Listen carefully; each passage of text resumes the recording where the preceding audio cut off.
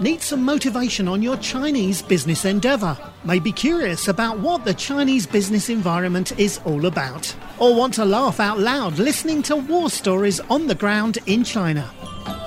Then this is your show, China Business Cast.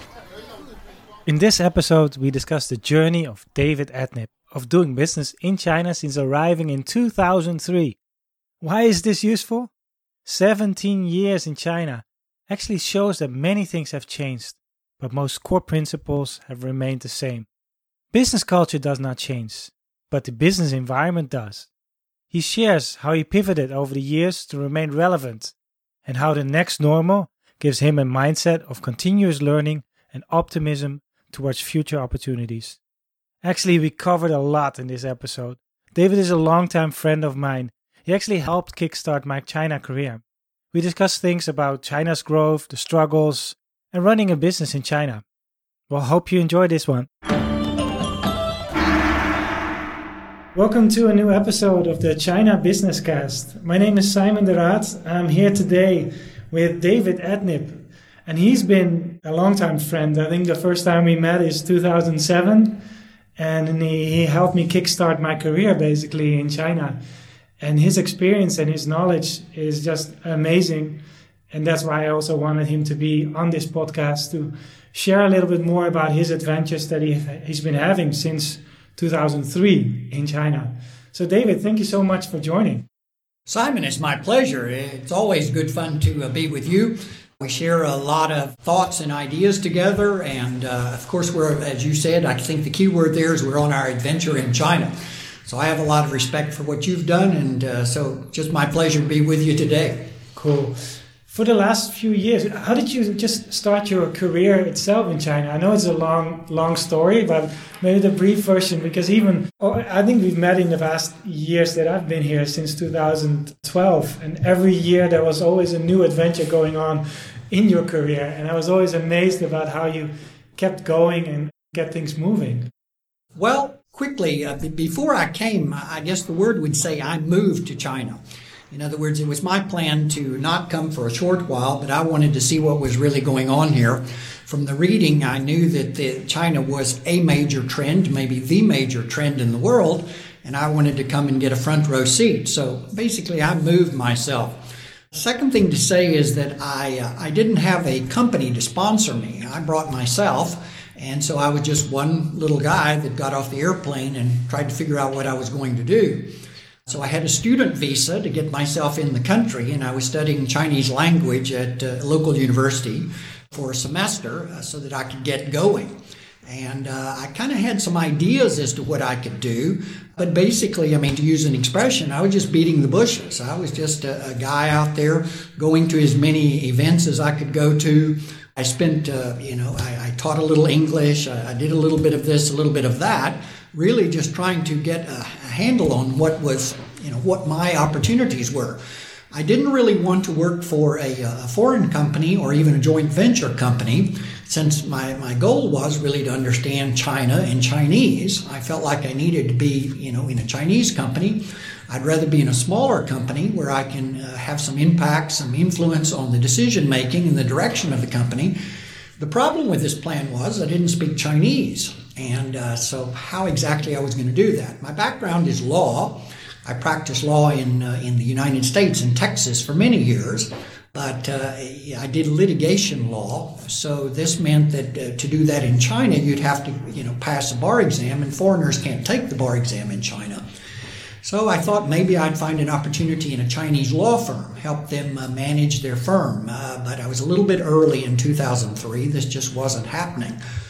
So I just went around and tried to figure out, what I was going to do. I was very fortunate to move along with my story. In 2004, I went to an event, and through meeting a guy at that event, I went and met a bunch of people that had just started a new company, and it was a recruiting company, what's known in the industry as headhunting. So this little company had just started by a group of young Chinese who had been lawyers and decided they want to be consultants, recruiting consultants, and they had established a new company. And this wasn't even on my radar. but it fit me very well. I liked them. I thought they were honest, had integrity, and they were smart, and it looked like a good field. We had signed the WTO, China had, in I guess that was in December 82 or 81, and so it was being implemented, and law firms were needing talent, and so it was really a dynamic thing. So I jumped in and did the recruiting company for 10 years. Yeah, because you were based in Beijing to begin with, I think, right?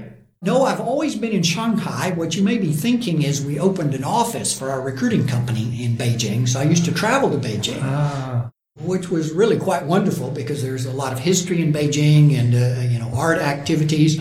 And so it was just wonderful for me to have the opportunity to travel up there on some business trips. Yeah.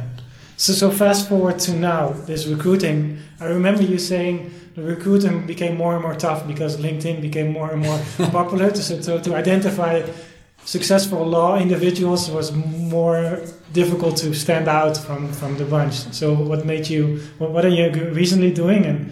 Well, one of the things about business as well as life is that things change. And the competition in business comes after you, and regulation changes and so on. So, yes, I mean, the recruiting business is basically a matchmaking business where you're an agent in the middle introducing the talent side to the employer side. And if in the old days you had a steel filing cabinet and had hard, printed resumes, and then you were able to use that information to your advantage to make a business out of it. Well, once all of this information got posted online, the two sides, the buyers and the sellers in this case in the market, could find each other. We also had, a lot of recruiting companies. The regulations changed in legal recruiting companies in Hong Kong, or of course outside in Singapore or in New York. They could reach into our market, what we thought of as our market. So yeah, the competition got a little bit more fierce. And then my business partner went another direction, and so I was running the company, and a lot of things were going online, digital recruiting, and so it just looked like I needed to do something else. So I looked around and decided, I'm an adventure kind of guy, and I don't have to follow exactly the same path. So I realized I had been a service provider, a consultant all my life. I was a lawyer for 20 years, so that's a legal consultant, and then I was a recruiting consultant for 10 years.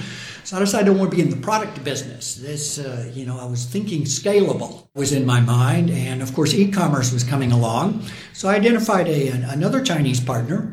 I've only had 2 Chinese partners since the time I've been in China. And so we joined. He had started a little company, and e-commerce was coming along. In fact, I know you and I had several conversations. I was very interested in what I could learn from you.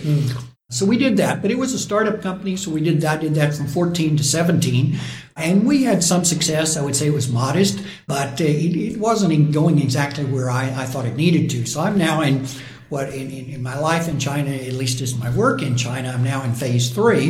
In 2017, I registered my own company. They changed the registration requirements in China, so I was able to register a consulting company. So I've got my consulting company, and that allows me to have various clients. I don't just work for one company. So I like that. It kind of gets me back to the model of when I was a practicing lawyer in the U.S. I have various clients. So I'm a cross-border kind of expert. I'll have clients that are outside of China, want to do something in China, or Chinese. I'm more interested in finding Chinese companies that may want to do something outside. I'm good at business strategy, marketing, of course, investment side of things. I'm not an investor, don't have the investment, but I have lots of connection and investment. So basically, I look for small teams that have got a good idea and need someone to help them put their shoulder to the wagon and, try to push it forward. Yeah. So the consulting company you set up, is that in the free trade zone in Shanghai, or? No, actually, I'm registered in Jing'an district. Oh, okay. Yeah. So what changed that it made it possible to register? Well, when I came here in 2003, if I had chosen to register a company, it would have been the registered capital requirements were very high. In other words, it would have been quite expensive for just one person to set up their own little company. But because the Chinese government was wanting to encourage more entrepreneurship, And then they had better, systems of regulation and regulating the business environment in China. They had lowered substantially. So it made it quite possible for someone, a single person like me to register a company. So that's great because then I basically then work for myself. So it's finding people I like. I sort of had 3 criteria that I check on. One is I try to find, I want to work with people I like, people that I think of as helping me raise the level of my game. In other words, they need to tell good jokes. If they can tell better jokes than me, then I'm going to get better at telling jokes. If they can work harder than I can, then I'm going to learn to work harder from them. In other words, find good people with integrity, people that have want to get something done. 2 is what is their industry and what's their plan to get the fruit, what's their ladder to get up to the fruit in the tree. There are a lot of good opportunities, and a lot of people are chasing good opportunities, but the question is, do they really have the resources that's necessary to get there? And then 3 in my consideration is, what can David contribute? What can I contribute to their plan? If there's some opportunity for me, then let's jump in and let's get something done. Yeah. You mentioned that you had 2 Chinese business partners before. I think that there's also still a stigma a little bit about joint ventures or cooperations with Chinese. What's your main takeaway from this kind of experience with these 2? Or what you see with others that partner with Chinese, maybe more general, is also okay? Well, all human beings, we all human beings look at the world based on, how we were raised, how we came up. So Chinese trying to, get in a business with a foreigner, you're just kind of setting up some kind of conflicts immediately because of just the way we look at the world differently. Of course, it's not all negative because the other side to that is that you get the diversity. You're getting eyes looking at something from 2 directions. The trick is of course, with all joint venture arrangements or cooperations, whether it's with someone, in your own country, your countryman, or, in a situation when you've got a foreigner or a Chinese in China, is you need to have enough talk and enough, you need to be grounded. You need to, have some common philosophy, some common kind of approaches as to how you're going to solve problems. So for me personally, I don't think it's any more difficult for me to find a good partner in China as it would be for me to find a good partner in the U.S. It's certainly there are some specific challenges, as I said, looking at things differently from a different culture, but the more difficult is just making sure that you're aligned. And this would be true if I'm looking for a partner in the U.S. or if I'm looking for a partner in China. In other words, I just don't make a big distinction. In fact, when I walk down the road in Shanghai, I'm not a foreigner walking down the road. I'm just a guy walking down the road. Like all the people around me who are almost 100% Chinese, we're all just trying to figure out how to survive, how to take care of our families, how to find opportunity. So you mentioned earlier about learning Chinese and also the language itself. Do you think your Chinese level is conversational, maybe less? But do you think it's necessary to be able to run a business or be active in a business environment in China, knowing the language? The answer is, I think first it depends. And by that I mean it'll depend on what kind of industry you're in. In some industries, it would be more essential than others. With that said, I'm kind of on the side of believing that it's not as necessary to speak Chinese language as a lot of foreigners would believe. In other words, some foreigners kind of use that as a little bit of an excuse. I don't say all of them do. But in other words, there are plenty of people who speak very good Chinese. And then one of the very fortunate things for us native speakers is there are just so many Chinese who speak such excellent English. So in a lot of businesses, the key thing, though, is getting your team together and choosing the right people, including your business partner. If you've got that, in other words, every person will have strengths and weaknesses. And so, of course, my weakness is Chinese language. But if I can choose well and have good partners and colleagues, they can certainly handle the Chinese side of things. So it's absolutely helpful. And depending on the industry, it may be essential. I haven't found it to be essential. Yeah, I hear that from more people. Just finding a reliable partner, then you're never going to be a full national or like a fluent speaker anyway, or it's going to be very, very tough, and you're still going to be perceived as a foreigner as well. So you already have the disadvantage in that sense to grow something to scale in the China environment. Yes. Although I will say at this point, terribly excited to be living at the current age we live in, because there's just so much interesting technology, and I think it's even getting more exciting and interesting in the coming years. One of the things I am getting interested in is this. We're getting pretty close, I believe, to getting a translation device that we foreigners can put in our ear, and it'll pick up the Chinese language around it and translate it for us, in our ear. This is just wild. This is just crazy. So I'm really looking forward to that. Yeah. You already have apps where you can translate what you see on the street. Yes. You take a picture, or even on the fly it translates. So, yes, I have that on my phone now. Awesome. So what I really like about you is you almost try to understand China from a scientific point of view.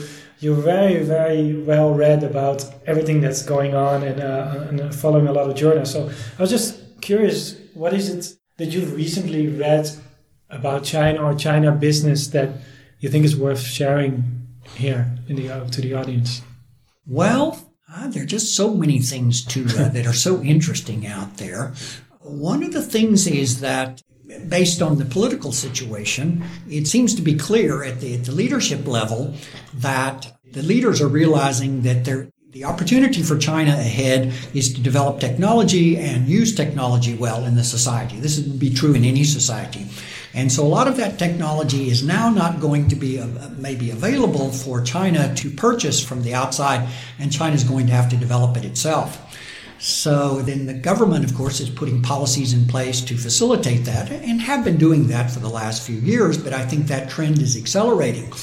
So that's really quite fascinating, because now then, as the government puts the policies in place, then the normal Chinese people are going to take up the task. And this is really quite fascinating to see how this is developing, and how Chinese people are working together to be innovative, to do new things, and to develop it. It's quite exciting. It's quite exciting to see this all coming together. And I'm optimistic.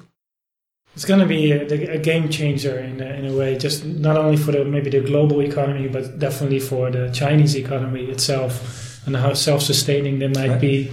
And how, this year already showed how many people or companies were depending on China from a supply chain point of view.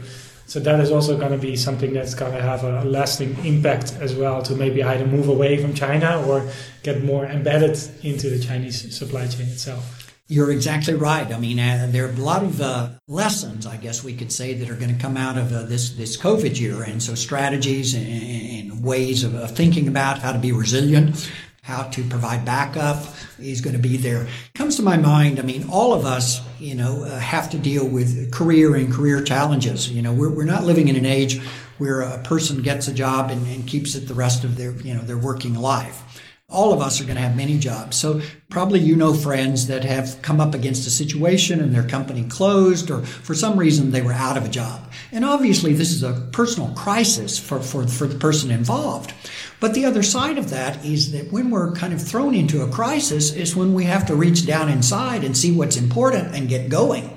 And so therefore, that's kind of what I was expressing a moment ago. If China can't, maybe China as a country is maybe blocked from some of the technology that they need for their development, then it's their opportunity to just be more innovative, to figure out how to do that. And so you actually can initially may appear to be kind of a crisis or a very negative situation, actually turn it into a positive situation.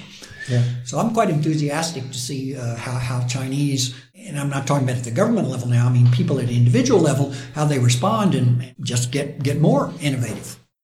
So what would be the opportunity or the benefit then for foreigners that are active or want to be active in the Chinese market, either with a company or as an individual? Well, I think before I came to China, I was trying to figure out what was my gap? What did I need to do to get going here? And so I did quite a bit of reading and thinking in the months before I came, and then in the months after I came here. And I decided that the foreigners that came here, individuals, investors, or companies that did well, is that they came with a learning attitude rather than came with an attitude of they knew something and that they were going to either sell it or exploit it somehow in China. Of course, that's valid to a certain degree, but I think the main priority is to come with a learning kind of attitude. So I think that kind of represents a certain kind of humility. It comes with an opportunity that's ahead of you. If you're a foreigner, you come with a certain mindset or certain advantages that you're bringing to the China market, but you can then marry that up. You can match that up very successfully if you come with a learning attitude to see what's going on here, how people respond, how's the best way to treat people, how to integrate. And so, yeah, learning. Has that changed over the time, that role, that kind of niche, that gap, as you call it? Not the basic concept. I think that anytime you're, what I'm describing here would be the same as if there was a Chinese company and they had been very successful in China and they were feeling quite strong and positive about their technology and about, the financial situation, and they're talking to me about going to the United States. I'd say, well, you've been highly successful in China, but it's just a different market altogether. And so you need to go with a learning attitude, go with a modest kind of plan with learning first, take some what I call baby steps. In fact, when I came to China, after I got here, as I thought more about what I was doing, I decided I would call it the baby model, which is basically that before a baby can run, it needs to learn how to crawl, and then it can crawl, and then it can walk, and then the baby can run. And there's nothing wrong with being a baby because we love babies. Babies have their entire future ahead of them. So it's positive that a baby moves forward into their future. So yeah, go with a modest and a learning attitude and approach local people very respectfully. So it applies either direction you're going. It kind of sets the tone, what you mentioned, that now one of your areas might be the other in a reversed way, where before it was more Western companies looking for ways to localize and get connected in China. It might be what you just described now, more Chinese companies doing very well at domestic market, looking to scale globally and trying to connect in that sense. Absolutely. And I very much think it's positive that Chinese companies are going out. And frankly, quite a few companies in China they have a certain ceiling. In other words, they've been very successful in China. And so for their future growth, they need to look outside. But just because you're successful in one market doesn't mean you can immediately translate that to another market.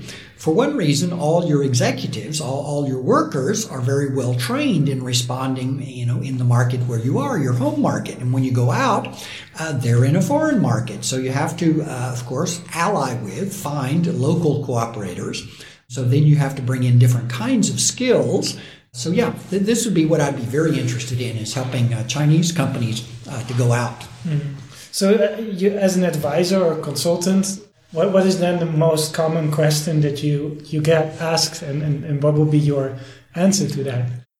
Well, of course, my background is law, so a lot of times I guess the introductory kind of things that people are thinking about is they need a registration, they're thinking about compliance kind of issues. Of course, I think like a lawyer, but I don't have current knowledge of laws and regulation. I mean, you got to look that up. You've got to be current on that.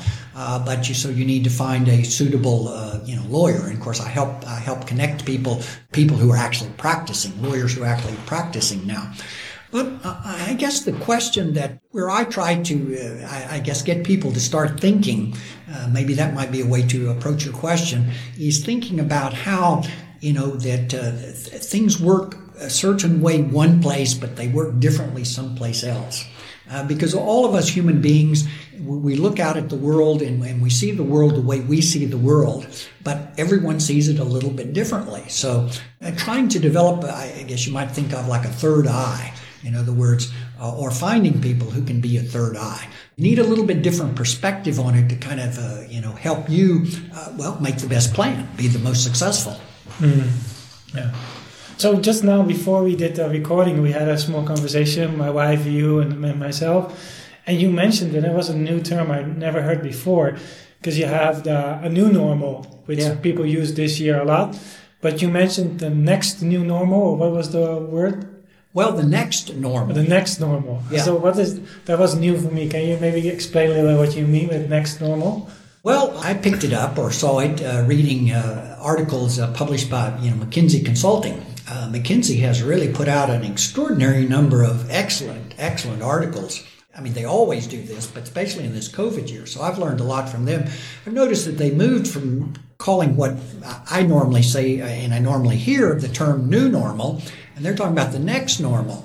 And I like that a lot better because actually normal is only for a very short period of time and then we're moving again. So next kind of implies this kind of rolling, I guess, kind of like a movie. I mean, and instead of new is sort of new and old, this is kind of binary. There are only two. But next is the next and the next and the next and the next. It kind of gets you in the mindset that you can't just be sitting still.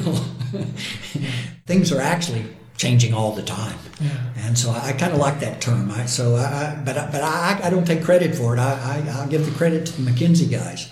So what's the main takeaway from what the next normal then looks like, or what's the kind of the scene they're setting for that? Well, I guess let's bring up another expression. The devil's in the detail. It's hard to figure that out, Simon. I mean, in other words, smart people are trying to figure that out. It's still, it's still some uncertainty about all that. Like Jack Ma introduced new retail without having a clear path. And then it's kind of the same in the next normal. Now, when we say that, I think there's kind of in some ways we can be, say, wow, this is just too difficult. Why don't things just settle down? Life would be, easier. But actually, if you look at it a little bit differently, the fact that, there always is a next normal creates a freshness and an opportunity, especially if you're a little player. As things are changing and things are rolling, is an opportunity for little players and innovative players to jump into a space, to just see things a little bit differently. One of the problems, of course, huge challenges for big organizations is they're like one giant big ship. They can turn very quickly. And so they get very efficient at doing what they do in the direction in which they're going, but making turns is very difficult. So the fact that there is a situation where things are fast changing is actually opportunity for a lot of little players to get in, jump in and do something. I'm a little player. I'm not part of a big ship. So that's kind of, where I see the excitement and where I get excited and where I have enthusiasm. And so even though, this is a crisis year, certainly, I'm just looking at the positive side of it. As you know from our conversations in the past, I'm very much a guy who believes in the concept of half full or half empty. We each have our own attitude about that, and I'm fortunate I can see the half full. Yeah, for sure. I can definitely relate to that. That's your mindset. It's very positive, optimistic, and about what's happening in China and the role that China is playing itself globally. So you're really an advocate on pro-China and also that. So as you were in the recruiting for quite some years, and also during the years as a foreigner living here, you see a lot of people come and go. So what do you see? What would be your main advice for people coming to China, and what's like the reason why most people are leaving? Well, I've already touched on, I guess, on the point about people coming to China is to come very much with a open mind and learning attitude. Try to look at the world more like how, as I said, the baby model, look at the world how a young person would or a baby would look at something with a fresh kind of eye. In other words, that doesn't mean you throw away all your experience. You just don't bring that to the fore. You bring to the fore and you keep in front of you, I'm learning, and then, asking questions. And then, that takes you into the future and how things are. In terms of why people leave, I guess key reason is a lot of people is they end up not being very successful. In other words, I guess you could say most of the people who stay are people who end up being successful in one way or another. Of course, the reason that a lot of people leave is they come on rather short-term kind of assignments. People that are sent by their companies are typically here for a few years, so even if they wish to stay, they would have to leave their company, and that may be difficult for them. But a primary reason, as I'm sure you've heard, that a lot of people will leave, a lot of foreigners will leave, is when they're thinking about their children's education. This is a key reason why people who say are successful in China like to be here, but they decide to go back to their home country. It's typically for children's education. Yeah, I will be one of them. Yes. And so that's definitely something that I can... There are, of course, excellent schools in China, but there's some challenges. I mean, in terms of living and maybe the cost. I mean, the areas where they are, getting the children there, and then the cost of those schools and such as that. So I see that as the big challenge for a lot of expats, is the children's situation. Yeah, it becomes more and more difficult to land an expat job with all the benefits that brings in. To launch a business, I would say, it becoming easier to set it up. Yes. Just to be able to get a sustainable business and scalable business, that's becoming more and more difficult in the Chinese ecosystem and environment. Yes. In the earlier years when I was here, they kind of used the expression sometime about China as the Wild West. I'm not sure that's entirely true, but it's certainly true that there was a lot less regulation in the early years. In other words, it was a little bit more free in terms of various things you could do. And of course, China, like any developing country, they develop more rules. It becomes more of a rule-based kind of operations to lots of things. So that is good in lots of respects, of course. But in other parts of that puts a load on business. But it's just a different kind of game. So I personally don't look at the earlier days I was here, and when some people call it the Wild West, is better than today.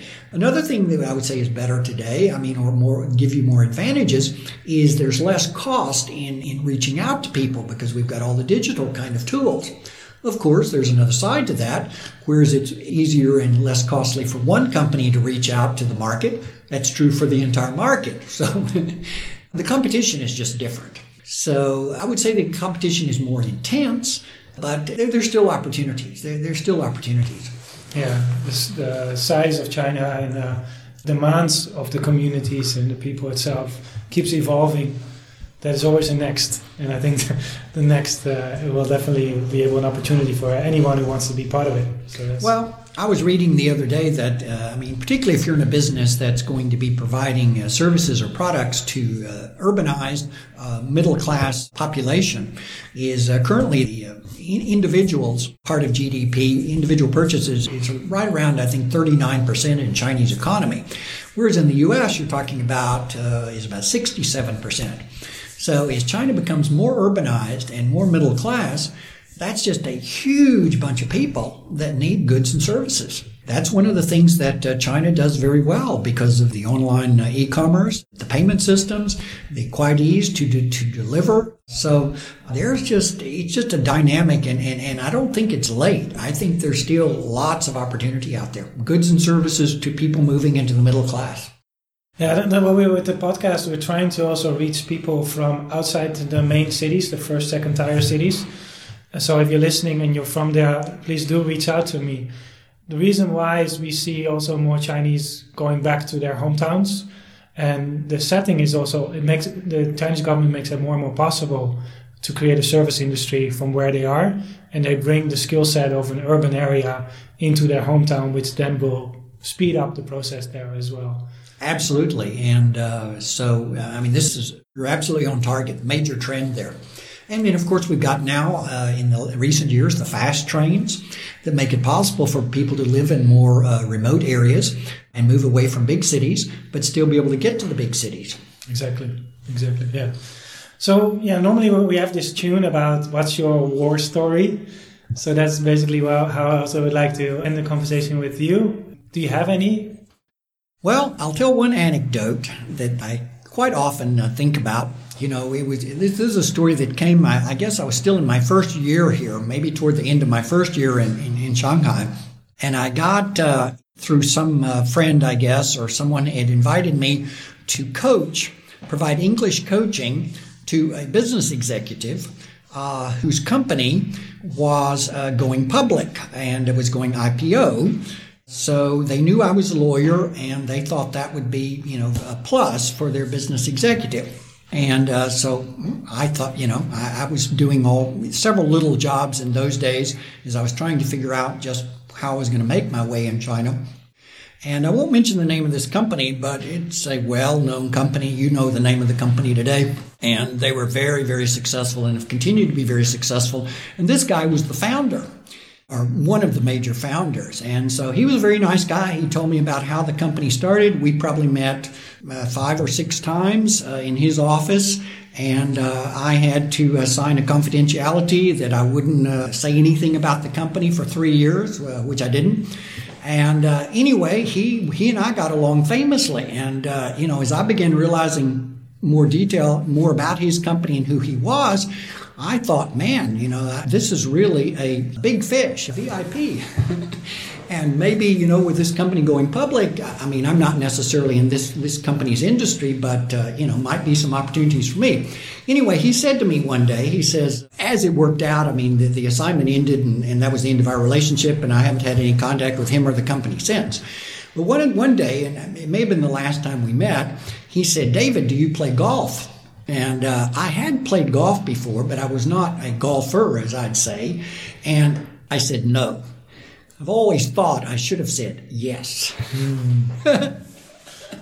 So, maybe there was opportunity there with some highly successful company that was going public.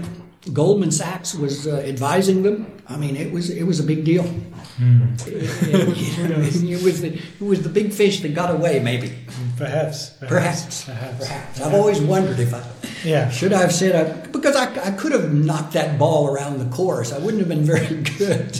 Even if you would have said yes and you would have messed up, now you also know, saying no, you also know context.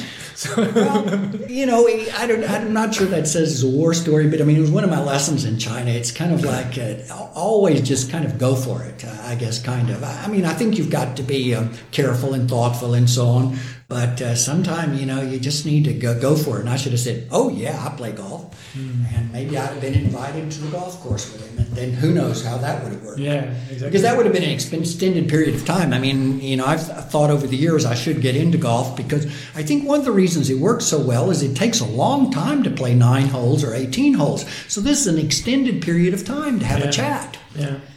Whereas, when I went and did the English, chat with him, it might have been 30 minutes or an hour, and then it's in his office. It's a little bit formal. Yeah. If we'd been out under the blue sky on the green, fairway and, talking for 2 or 3 or 4 hours. Yeah. And it's, I remember we had a company event once in Shenzhen. There's a golf resort. I think they have 18 holes or something. It's huge. You made use of the driving range and to invite Chinese customers to be there. But there is a lot of facilities to play golf in China as well. It might not be super popular, super mainstream yet, but it's definitely funny. Is there anything that I've missed that you would like to share? Nothing really comes to mind, Simon. Just that it's a pleasure to catch up with you. It's always a pleasure to talk to you, and we haven't talked in a while. One of the reasons, of course, is this COVID year. But things are looking up now, and all the unknown unknowns are now just becoming unknowns. And the vaccines are coming out. And so, So it's good to catch up with you, and thank you so much for your kind invitation. Cool. So if people want to follow you, David, where would you send them to? Find me on LinkedIn. Okay. And my last name is Atnip, A-T-N-I-P, David Atnip. Okay, cool. I will send a link and put a link in the show notes. And then thanks a lot for coming. Thanks a lot for your time. It's always a pleasure to have you here and catch up on what you've been reading and have been learning about China. I always have a really nice takeaways. So thanks, and I hope to see you soon again. Thank you, Simon. Doing business in China is a complex world. You can quickly feel alone and lost in its maze. But don't worry, China Business Cast is here for you. Sign up for our newsletter and regular updates on our website at www.chinabusinesscast.com. Thanks for tuning in.